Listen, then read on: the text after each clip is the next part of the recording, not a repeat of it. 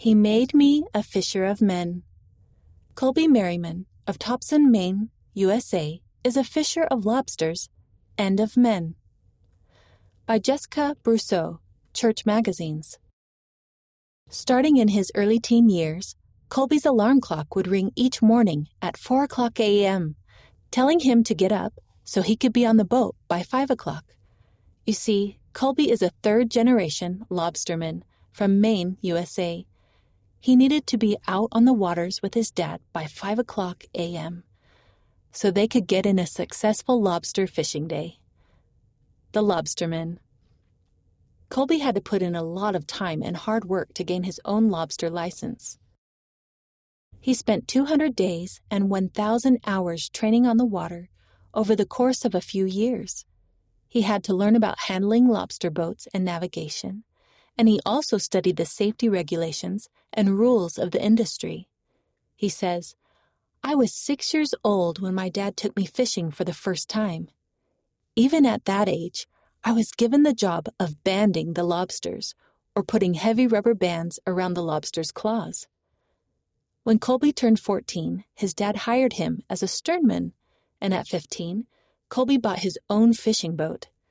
He also got an education about small engine mechanics and carpentry to prepare him to be a part of the lobstering business.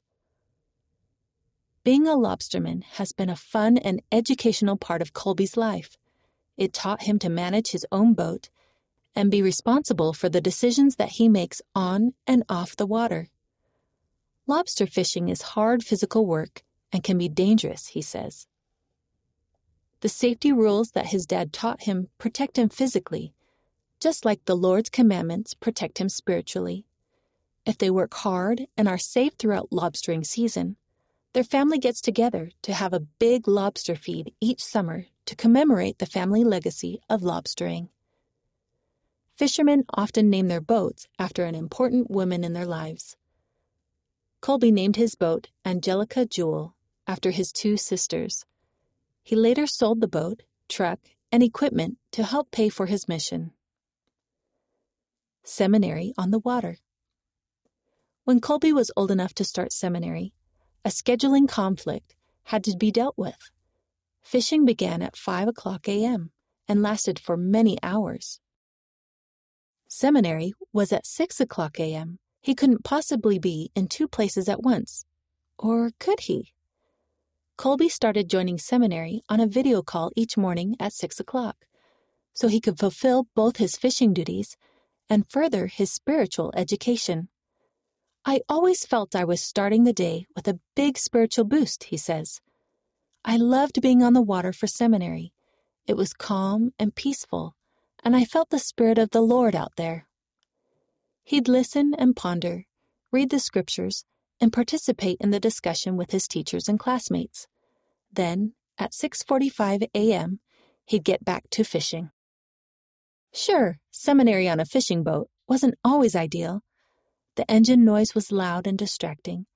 The water was often choppy, and the boat was bustling with early morning work. Sometimes stormy weather would prevent Colby from having a good connection to join his video call. Attending seminary on the lobster boat was hard, he says. It would have been easier not to do it, but I'm so glad that I took the time each day to participate in seminary. Spiritual fishing lessons. Not all of Colby's lessons on the boat were about fishing. You learn a lot about the gospel working on the ocean in a boat, he says.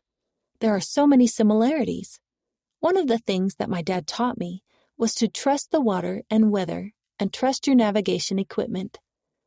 He compared this to following the Holy Ghost through the storms of life, saying that the Holy Ghost functions as our navigation equipment.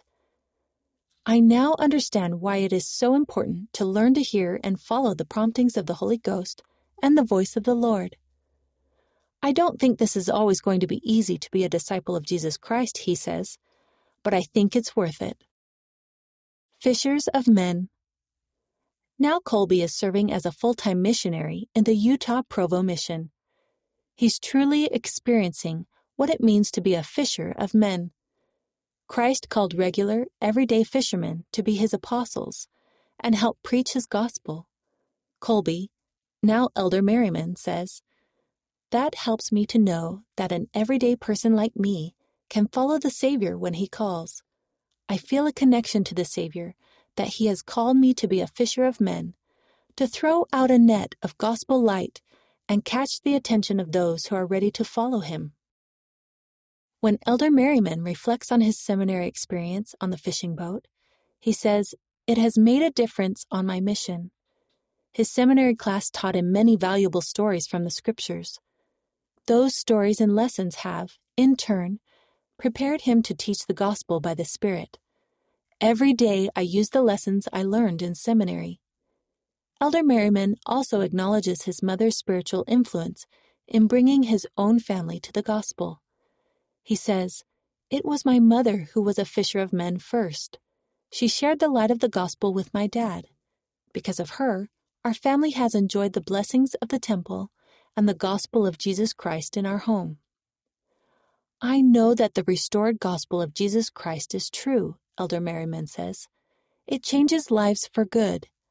I have seen it happen with people I've taught while on my mission. Following the gospel has helped me repent and grow closer to Jesus Christ."